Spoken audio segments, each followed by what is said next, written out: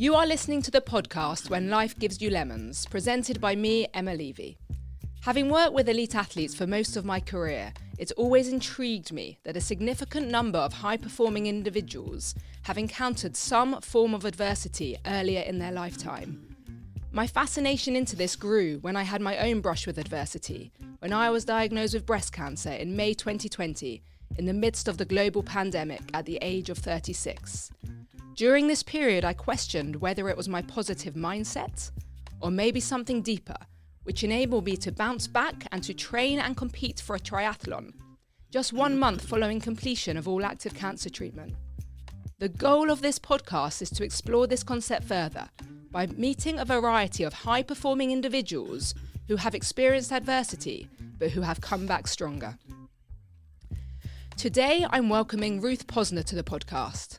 Ruth is a remarkable woman.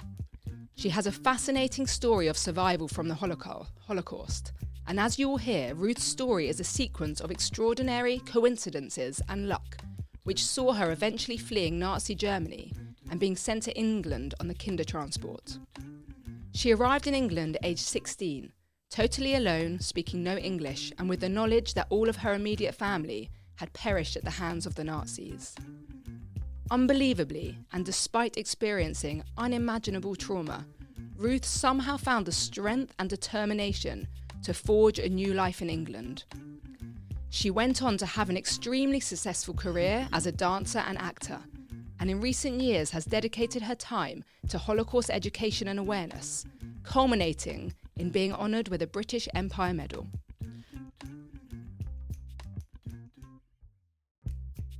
Ruth, thank you for coming to speak to us today. It's an absolute honour for me to interview you for my podcast because I know how important it is for us all to hear first-hand accounts of the atrocities committed during the Holocaust. But I can imagine for you, it's not easy retelling your story time and time again. Why do you share your story? It's an interesting question because I've been thinking about it very recently.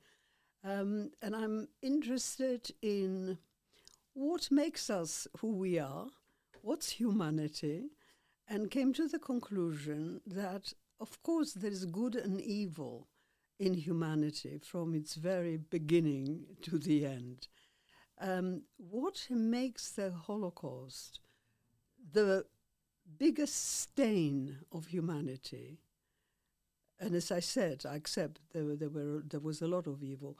And this is the biggest evil stain because it happened in a very civilized country, in a highly developed country, a country that gave us Beethoven and Schiller and Goethe, but at the same time, a country that invented special gas calculating to kill so many people per day. Now, that's why I consider this the biggest stain.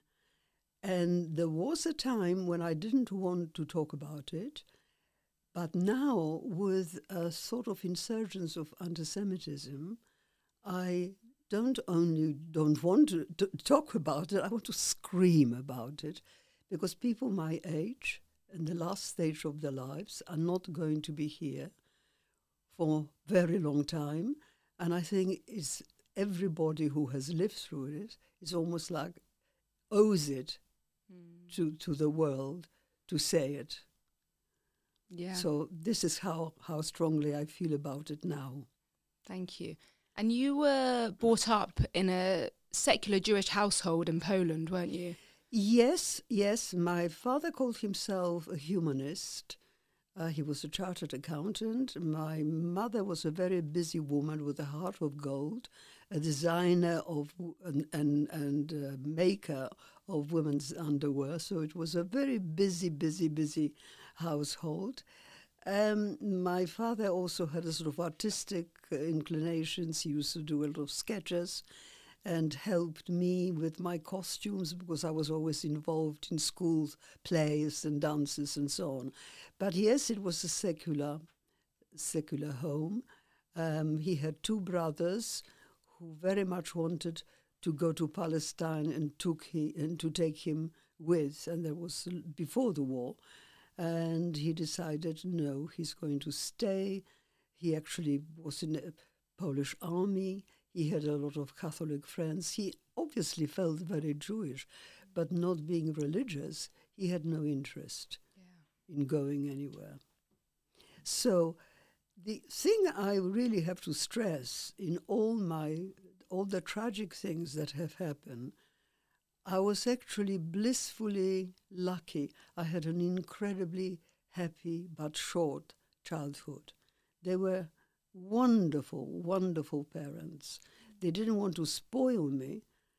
And I remember sometimes my father saying, look, you didn't tidy up. This is a mess. Come on, even before I was ready to go to bed, you know. And my mother used to say, oh, leave her alone. No, I'm not going to spoil her. But at the same time, he would take me skating and stand there in Polish winter on a very cold day and watch me doing figure skating. And as I said, make costumes for me. So it was an incredibly happy childhood. And you went to a Catholic school? Well, only at the very beginnings, prep school, because it was very close by.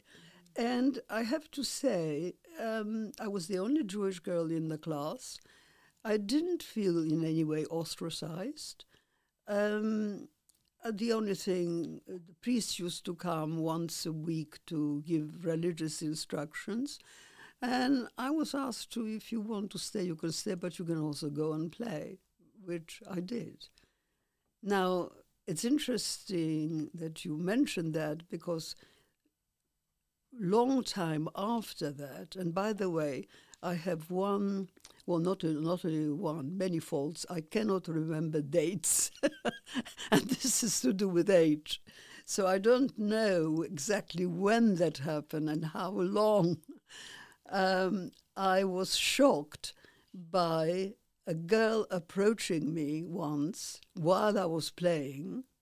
So it wasn't from the same class, but she must have known who I was, and said, you killed our Lord and you should be punished for it. And I was shocked. I was absolutely, I didn't know what to say. I ran home. As I said, we didn't live very far. Crying, what did I do? Why did she say that? You know, and that was the end of my experience in the Catholic school, because I was taken away from it. And shortly after that, the war broke out anyway. So how long after the war broke out did things start to get difficult for your family? Again, I don't remember the date exactly. I mean, war broke out in 1939. So I remember actually looking out of the window and seeing German soldiers marching, and this terrible feeling of not knowing what was going to happen. But we were still together as a family. And the first thing which was pretty shocking, and it must have been quite maybe months or so after the war broke out, there was a banging on the door, and we were confronted with two Gestapo men with machine guns saying, you have 15 minutes und heraus. And I remember that incredible shock. What have I done? Why? I didn't understand. And again, because we were not frightfully religious and knew Catholic friends as well, I had a kind of double identity. Yes, of course I was Jewish, but I also felt Polish. And I couldn't understand that. It was a real, real shock. And one thing I still remember, how, I don't know, my mother, who could say amazing things to people sometimes because she was so in touch with her feelings and not afraid of saying it, she said to one of the guys, you wear a black uniform, but your heart can't be so black. And he hit her.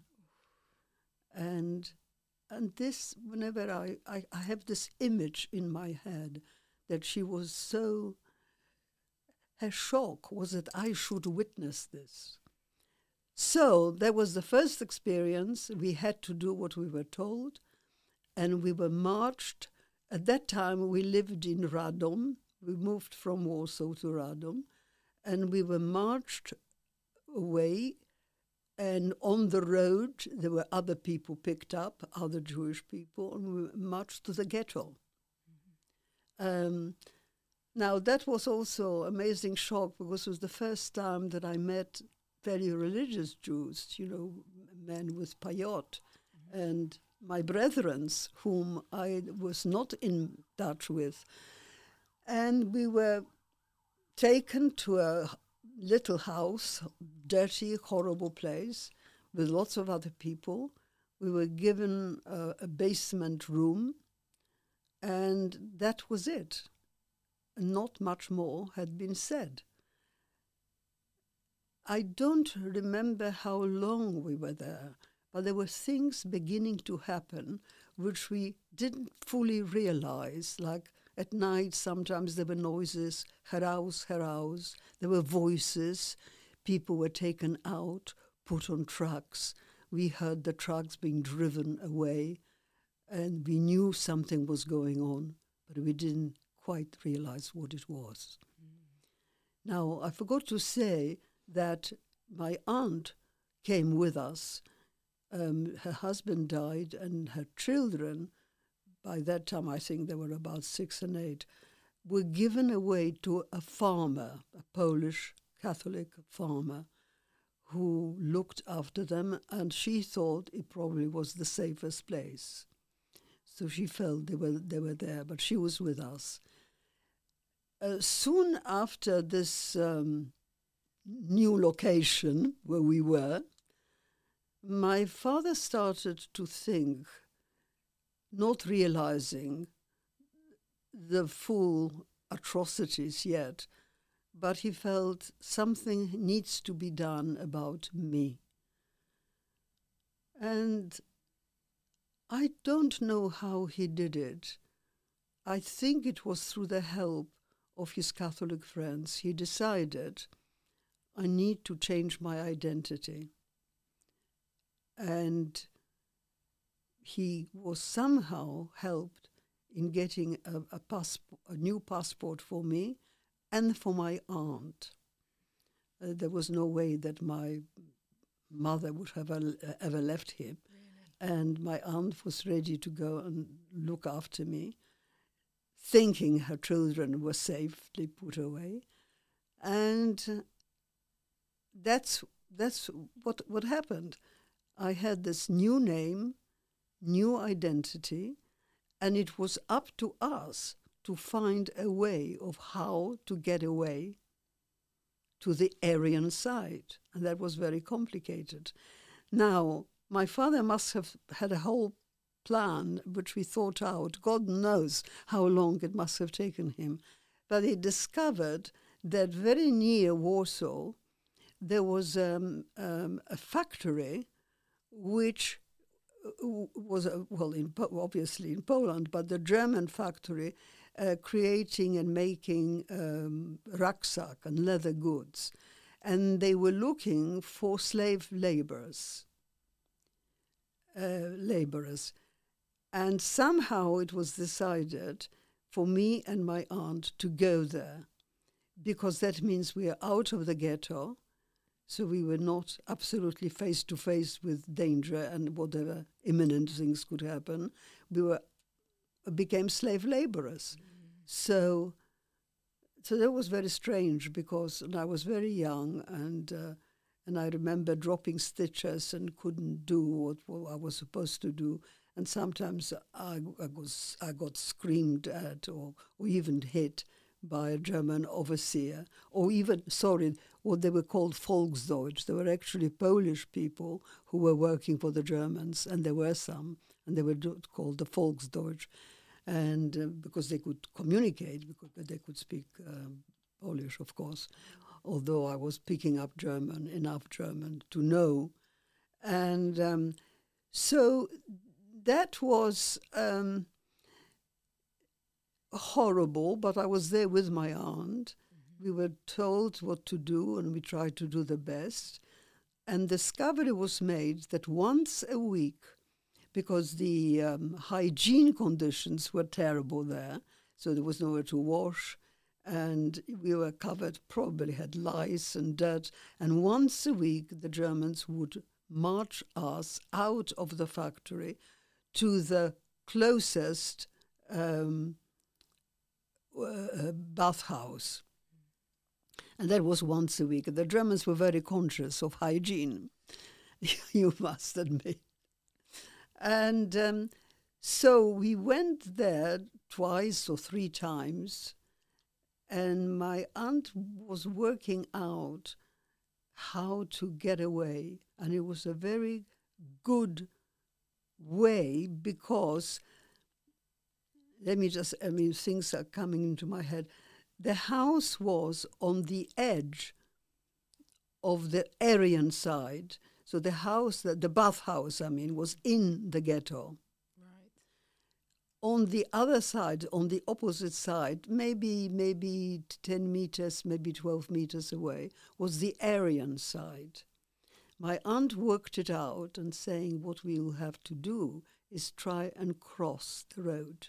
Wow. Now, the crossing of the road, as she once explained to me, that's what we're going to do, it can be very dangerous because the guides and gendarmes were watching the way. If maybe other people tried to do that and they were shot on the spot.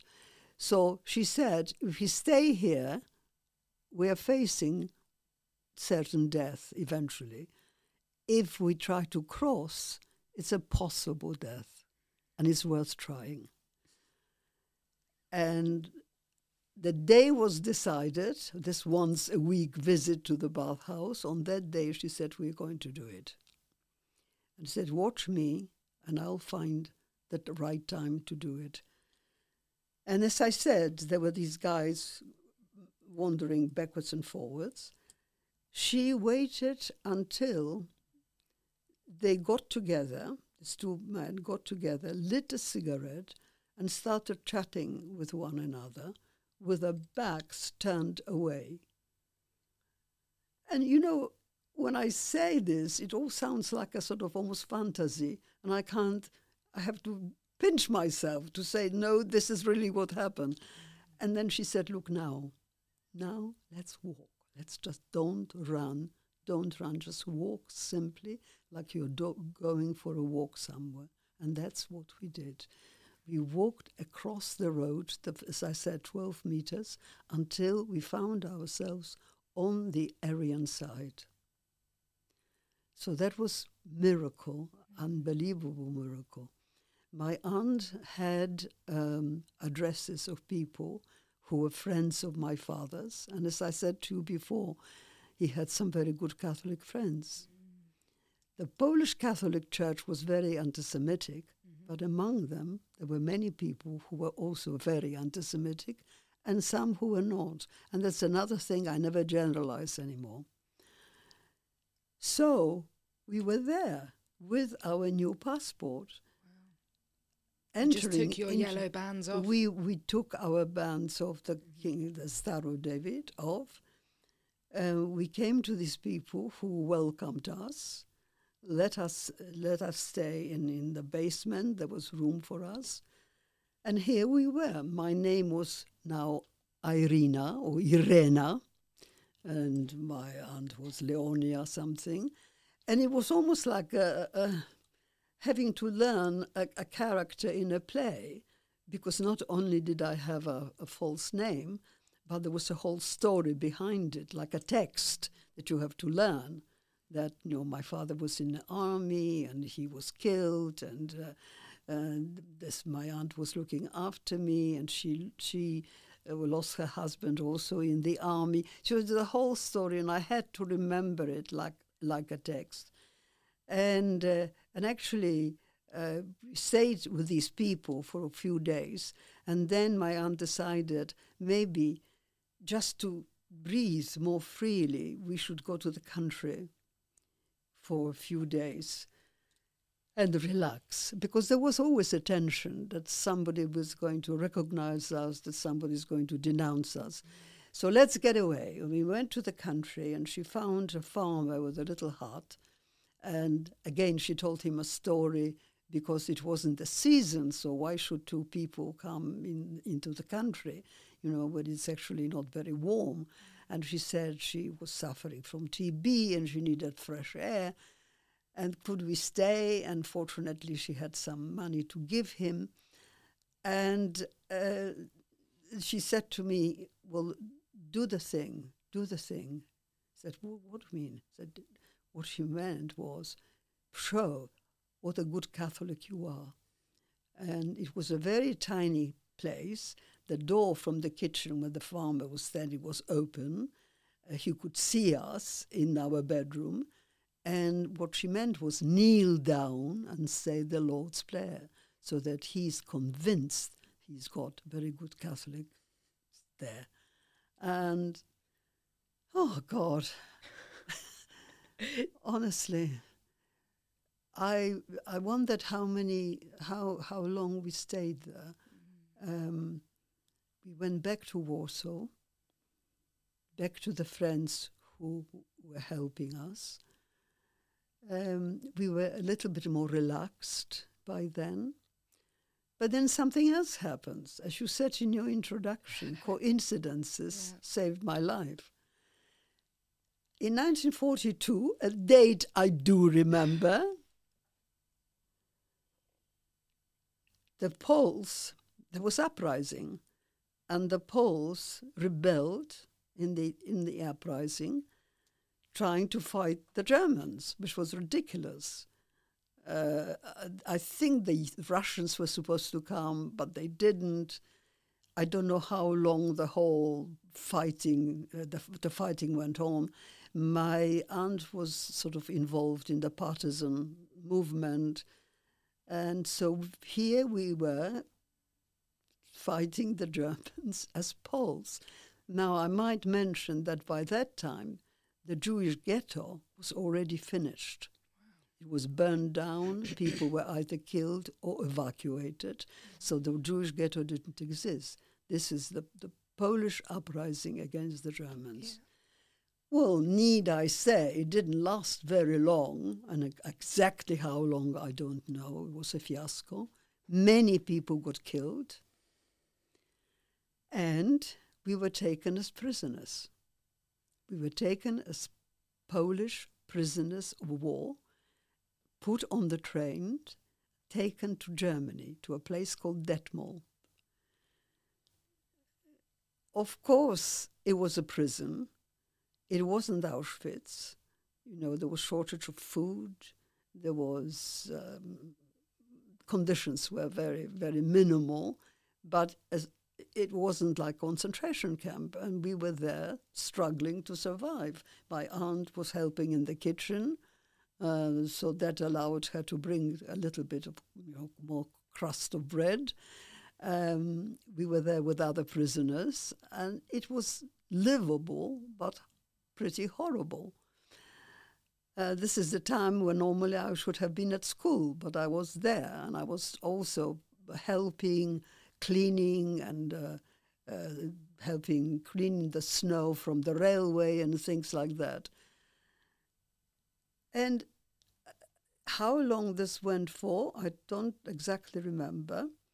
But one day, the Germans said, we're going. Everybody, get whatever you have. We're going by train. We're going out. We're going away. They didn't tell us where we were going. Now, by that time, the date must have been reaching 1944 or something. The war was coming to an end. And we didn't know where we were going, but it might have been change of location. It might have been even that they wanted to finish us off, never mind whether Jews or Poles, because the war was ending. So we were on the train going somewhere with the Germans on the train with us.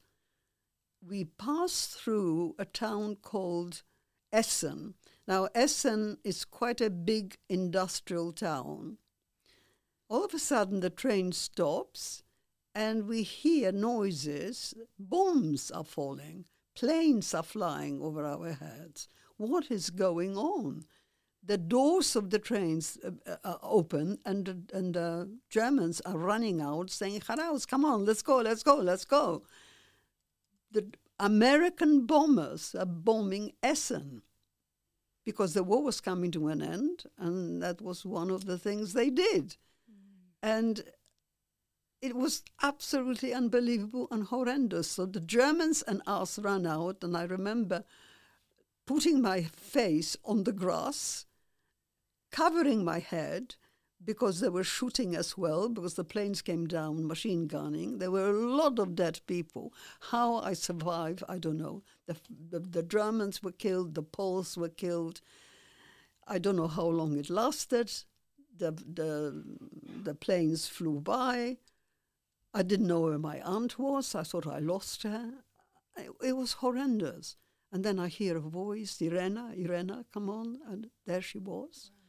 And she said, "Come on, get up. I'm here, you're alive, get up." And we started running. And some Germans were running as well, not necessarily in the same direction. So we ran until we came across a German hut, German farmers. And they came out, didn't know who the hell it was. And we said, "Yes, we are Poles, of course not Jews. We are prisoners of war. We were caught in this bombing incident. Could we please have some water?" And the woman of the house said, "Yes, come in." They gave us some water. They started chatting. My aunt spoke very fluent German. And she said, "Look, if there is anything we can do, you don't have to pay us, we'll do it." And they said, "Well, okay." And so she helped in the kitchen. I learned how to milk cows. And they were actually very nice to us. How long it lasted, again, I'm not sure. But it came to the point where there was a knock on the door. The war by that time was over, finished. And we were confronted with English soldiers who were in the village, and I think they were looking for Germans who were hiding. And we made it very clear very quickly, we're not Germans, we're Poles.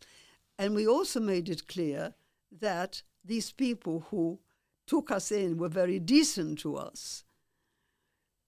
And it was unbelievable. There was still another one, a story I'm telling you, and I think, and I'm not fantasizing, it actually happened. We were then, main events that I remember, the English officers said, "You can come with us. We have a compound not very far. You can come with us." We said goodbye to the German family, really embracing them. And it was, on a human level, I almost felt sorry to leave. And we went to the compound where we realized there were a lot of officers, English officers.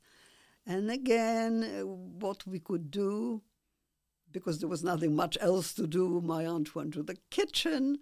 I was helping to lay the table. I remember I discovered peanut butter for the first time. I never saw that before. And that's where we stayed. Still as Poles, still alive. Another coincidence. One morning, my aunt is serving breakfast, and there was a squadron leader in the RAF, English RAF man, sitting there. And she gives him a plate of eggs and bacon for breakfast.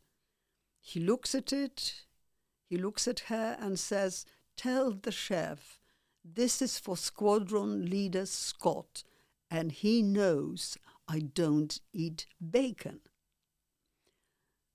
And some expression came into her face, or her hand started to shake, that he noticed something and she wasn't aware of what she was doing, and said to her, "Can I have a word with you?" As I said, both speaking German. "I want to have a word with you afterwards." So he did and said, "Look, I am in the RAF, but my mission is finding and helping surviving Jews. Do you know any?" And she nearly fell over because she was still afraid to declare her true identity. And she said, "Yes, I trust you. I am Jewish, and this is my niece." Well, if that wasn't an incredible coincidence again, I don't know what is. Squadron Leader Scott helped me to come to England and arranged all the visas and whatever was necessary, and found a little kinder transport which was going to England. And he helped him to be one of them. And that's how I came to England. He helped my aunt to go to Brussels because her husband family were there, some surviving Jews, and she wanted to meet them. She didn't speak a word of English, and she thought it would be better for me to go to England, which I wanted to do anyway. Yeah. And we said we'll see each other. But that's how I came to England. Wow. Was it hard to split from your aunt at that point? Yes, it was. Yes, it was. But there was a phase that, so much good has happened that we trusted the positive and the good, and that we shall see each other. And, of course, I was very interested because Sidney Scott said, "And you have no school. I mean, your school was," it's true. I was 12 and that was finishing my school. I was totally uneducated. And I very much wanted to go to school, and I wanted to learn English. Yeah. So this is the story so far. Wow. And at what point did you find out what had happened to the rest of your family?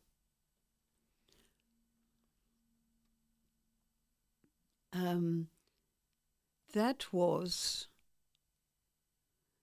actually long time before that, and I forgot to mention that. I'm sorry. That was when we were in the factory.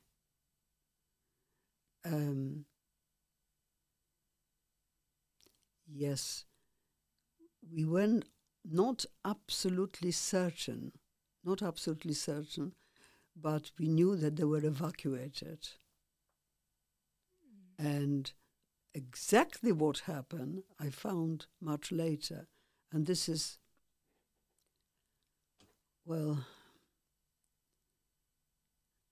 this was long after the war, and I was in England already for some time, and I wanted to know exactly where my parents were killed. Mm-hmm. And I went to a place called the Vienna Library that had a lot of information about the war. And this is why I don't ever generalize. And in the library, there were two women, German women, not Jewish, working there. And they were sort of the age about, 40, 30. I explained what I wanted, and they said, we're terribly sorry. We don't have much information about Warsaw. We have lots of information about Berlin and other places. And I said, okay, don't worry. I lived with it for some time. Don't worry. And they said, both of them, if you have time, just sit down and we will see what we can do. They called Yad Vashem. They gave me a cup of coffee, made me comfortable. They called Yad Vashem, and about an hour later, they received papers. Wow. Both my parents were killed in Treblinka. What really shocked me, because of course the Germans were very meticulous about the way they wrote everything. There was a month's difference, or maybe months or 2 months before my father and my mother, which meant that they were separated. Those two German women and myself were speechless. We held each other. We cried together. And it was real. And I shall never forget it. Wow. And your aunt's kids? That was another big tragedy. More than tragedy. You know, as I started by saying, what is evil? Yes, the kids were with the farmers, as I mentioned before.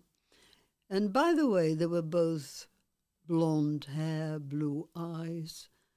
They didn't have any sense of who they were. They probably didn't even know that they were Jewish. They really didn't know. For a time, I don't know how long, they were quite happy on the farm. Now, I shall never know this, whether the farmer had some confrontation with a neighbor. I don't know. I definitely wasn't the farmers because they loved the kids. But they were denounced by somebody. And a Gestapo. I find it even very difficult to recall. The Gestapo men came and they shot them. And this is why I say that this was the biggest stain on humanity that ever was. Oh, wow. I'm so interested in your journey once you arrived in England.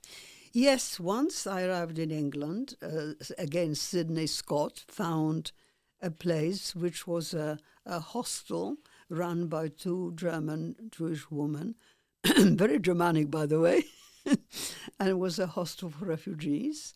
And that's where I went, and that's where I stayed. Now, when I said they were very Germanic, I meant it in some cultural way.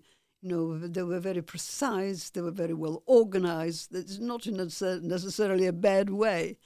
They found a school for me, and they said, the first thing you have to do is learn the language. And actually, one of them was a teacher of English. So I started with her. Her name was Sophie, I remember, with a very strong German accent. So one day I didn't learn English with a German accent. But she found the school for me, which was a very excellent school in Reading. It was in Reading, and the school was called Kendrick High School. And that's where I learned English. I imagine you being a very scared, lonely, traumatized 16-year-old girl. And I'm fascinated where you kind of found that inner strength to start to forge a life out here. I faced death so many times, and the surprise that I was still alive kind of gave me strength. Sometimes I felt guilty about it as well, but it gave me strength. And by the way, on the transport, I met a lovely girl from Hungary, Hungarian. Her name was Edith, and her family were killed during the Holocaust, and she had a very incredible story. So she ended up in the same hostel. We became very close friends, but to begin with, we didn't even have a language in common. Wow. So we spoke very broken biscuits German. But we were like sisters. We just found one another, and it was a very, very strong bond. Unfortunately, she died in her 50s. We were very, very close friends. And I remember waking up one morning saying, Edith, I had a dream, and it was in English. And that was it. And that was it. Do you call yourself English now? No, of course I'm not English. I am British. British, sorry. I'm British born. Yeah. I wasn't born here, so No. I'm not English. So you don't feel British? I often think about what is my identity. And sometimes I have problems thinking that one out. Yeah. Yes, I'm Jewish. I'm still not very religious. I follow in the footsteps of Spinoza. I've been studying Spinoza, who was a very religious Jew, but didn't finish as one. But his philosophy interests me. But yeah, I have no identity. I'm a human being. Yeah. With a history. Yes. Have you been back to Germany, to Poland? Yes, because my aunt decided to go back to Poland. How did you used to feel when you used to go back to Poland? Very mixed, extremely mixed. You know, in a way, yes, my roots. By that time, I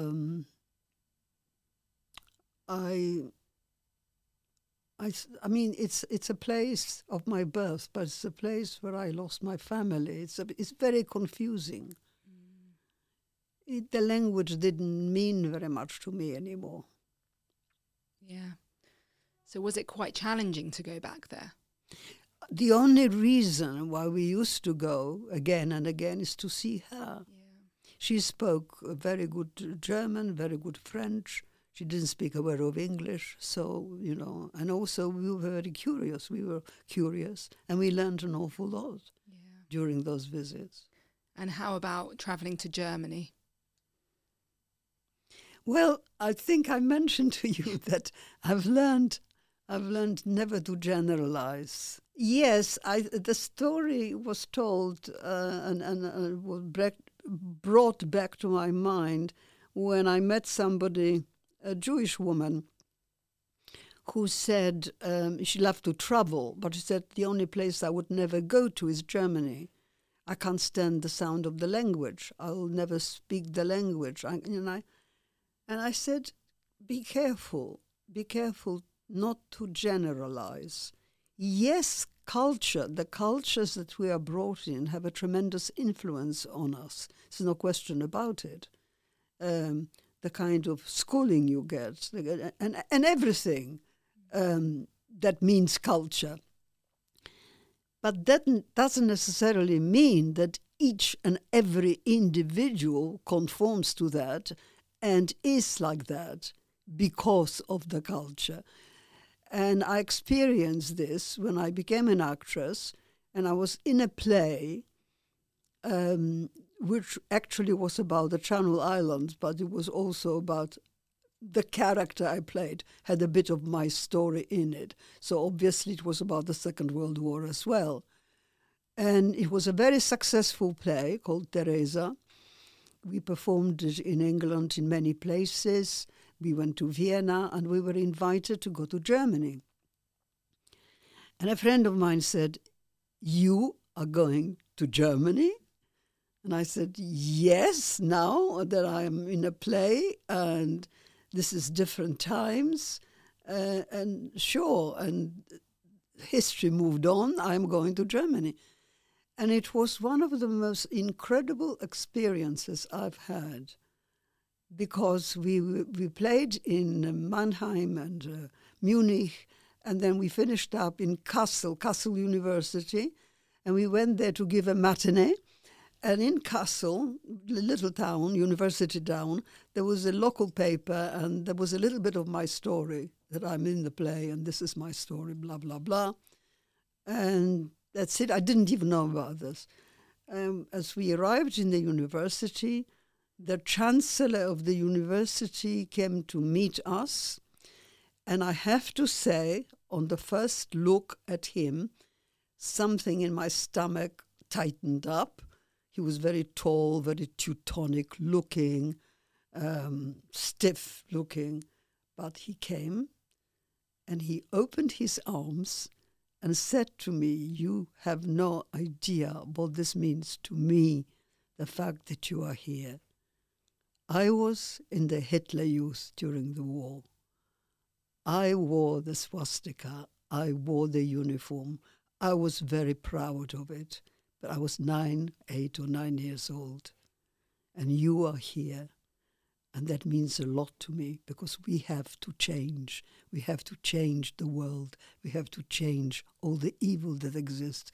Tears pouring down his face, people who were surrounding us beginning to cry, and he giving me a big hug, which was genuine as anything I have ever met. That was an incredible experience. Yeah, I think that's a remarkable story. And I think people can learn from that story, because the power of forgiveness in that. And I've often heard it said that we can't heal until we forgive. And I think that story is, amazing. Thank you for sharing that. I'm interested as well that you had a very successful career in the arts. You were a successful dancer, actor. I think you were with the London Contemporary Dance Theatre for 15 years. Do you think there was an element of the fact that you chose acting and dancing? Do you think there was an element of escape from reality there for you? A bit of that maybe, but a bit of something else. I mean, I always wanted to act. I mean, I love language, I love acting. But when I came here for a long time, I was ashamed to say it. I didn't say, especially acting, because it meant, first of all, the language was a problem anyway. But I thought maybe people would think this is a bit too frivolous. Maybe I didn't know enough about it. It's what I wanted to do. It's in my guts I wanted to do it. But I was ashamed to say it. So I'm not saying I chose dance instead. Dance just happened to be inviting me. And I studied it and then joined the company. And then slowly I decided, no, I missed the language. And when my husband, who worked for UNICEF, was moved to New York, I went back to college. I first of all did a degree in the arts, in theatre, and started studying acting. Wow. And you had a very successful career, is that correct? Well, I mean, I didn't reach the heights, but I managed to get a small part in the book of the RSC. I was in Bristol Vic, and the play which I mentioned by Julia Pascal, she also had written another play called The Yiddish Queen Lear. So I was in the Queen Lear, playing the main role, and it was very successful. We played all over the place. So, yeah, Nottingham Playhouse, I did bits and pieces. I'd never reached heights. I mean, I don't have a famous name or anything like that. No. Often at this point in the podcast, I ask my guests if they feel they are resilient people. Now, having heard your story, you are a resilient person, but do you feel resilient? And have you been able to use that strength in other challenges throughout your life? In my unluckiness and all the tragedies that happen, I was also very lucky. And I think I mentioned that probably at the beginning of this interview, that my childhood was very happy. Yes, I lost my parents very early on, but the childhood, the basic childhood, was very happy. And I think the little bit that I know about psychology and so on, that is a basis that you can't, it gives you strength. The other thing is, I married very young. I met my husband when I was in the college, London College of Dance and Drama. That's a long story with that. So I met him when we were very young, both of us. And we lived in 6 different countries. And people usually say, we have been married for 72 years, wow. 3 years. And people usually say, what's the secret of the marital longevity? And I say, move around, go from country to country. 14 homes, 6 countries. And yes, we got on extremely well. I still now. We can actually talk to one another. We don't always agree necessarily. But we both had very strong careers, and that helped an awful lot.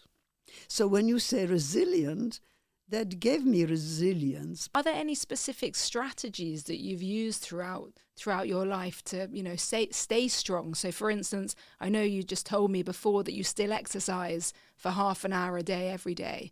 15 minutes. Sorry, 15 minutes. Okay, that's still brilliant. Yes. Anything else like that you've used that you think has helped drive you forwards?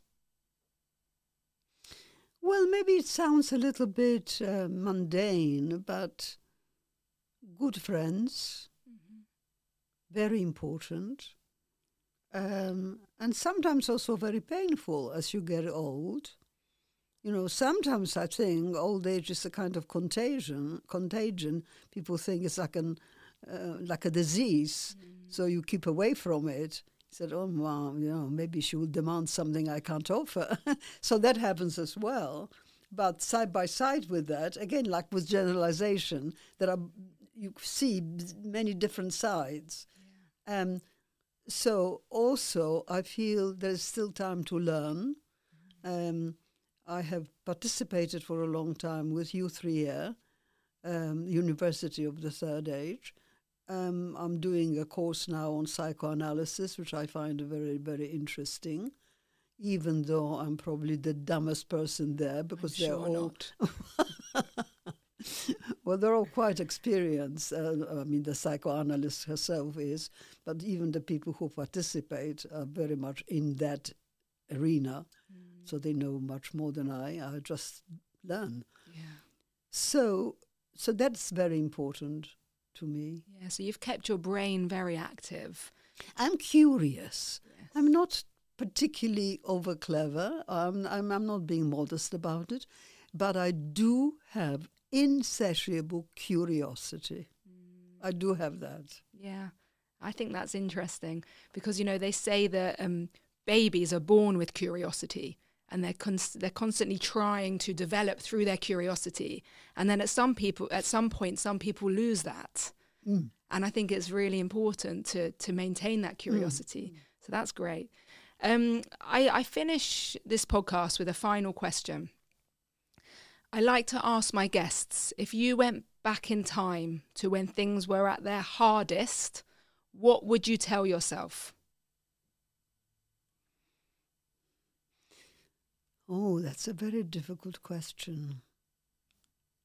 Because when you are in a position, which is a hard position, I don't know to what extent you can be rational about it. You are caught in that particular thing, and all you can do is hope that you get out of it somehow. But I don't think that there is a rational or a method or a way of getting out. You're caught in it. And it depends on your luck. And in my case, all the different coincidences. It depends on that. But I think one is caught, not able to be active about it. Do you know what I mean? Yeah, I do. Yeah, that's interesting. Thank you. I'm just going to say, if people want to learn more about the Holocaust, I would recommend the Holocaust Educational Trust, who are an amazing organisation, and they actually helped put us in touch together for today. What I would like to say also about HET, the Holocaust Educational Trust, which was a great surprise, and for me, it's hope. I met a number of young people. They call themselves the ambassadors, and they work for the Holocaust Educational Trust. And a number of them are not Jewish.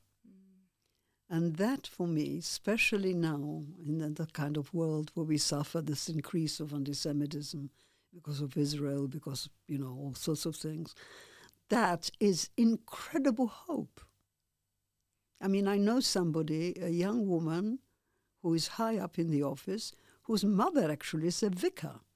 And she's been to Poland twice. She's visited concentration camps. She visited Auschwitz.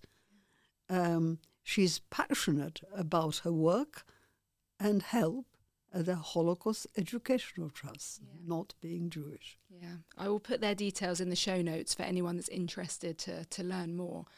But Ruth, thank you so much for coming to talk to us today. I want to thank you, Emma.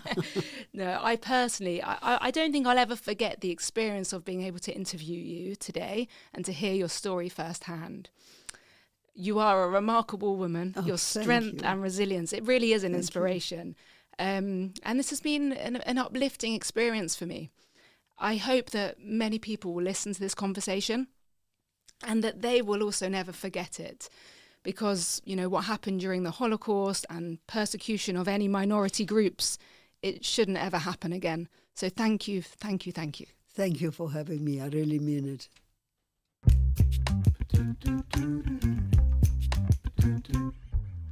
We're so excited that the first series of When Life Gives You Lemons is sponsored by Co's Linen. Co's supply some of the UK's finest hotels with luxury linens, including bedding, towels and bathrobes. So if you want to feel like you're on holiday or a spa break every day, then I can highly recommend their products. I really love my personalised bathrobe. You know that feeling when you've had a long day at work or a really hard workout? That's when all I want is to have a hot bath, dry myself in my fluffy Co's towel and then relax on the sofa. And that is when you'll find me in my Co's bathrobe. Honestly, the most cosy item I've ever owned. All products can be personalised with custom monograms designed by leading interior designer Sophie Patterson. You can find them exclusively online at www.coslinen.com. Listeners to When Life Gives You Lemons can save 10% with the discount code POD10. You can find a link in the show notes.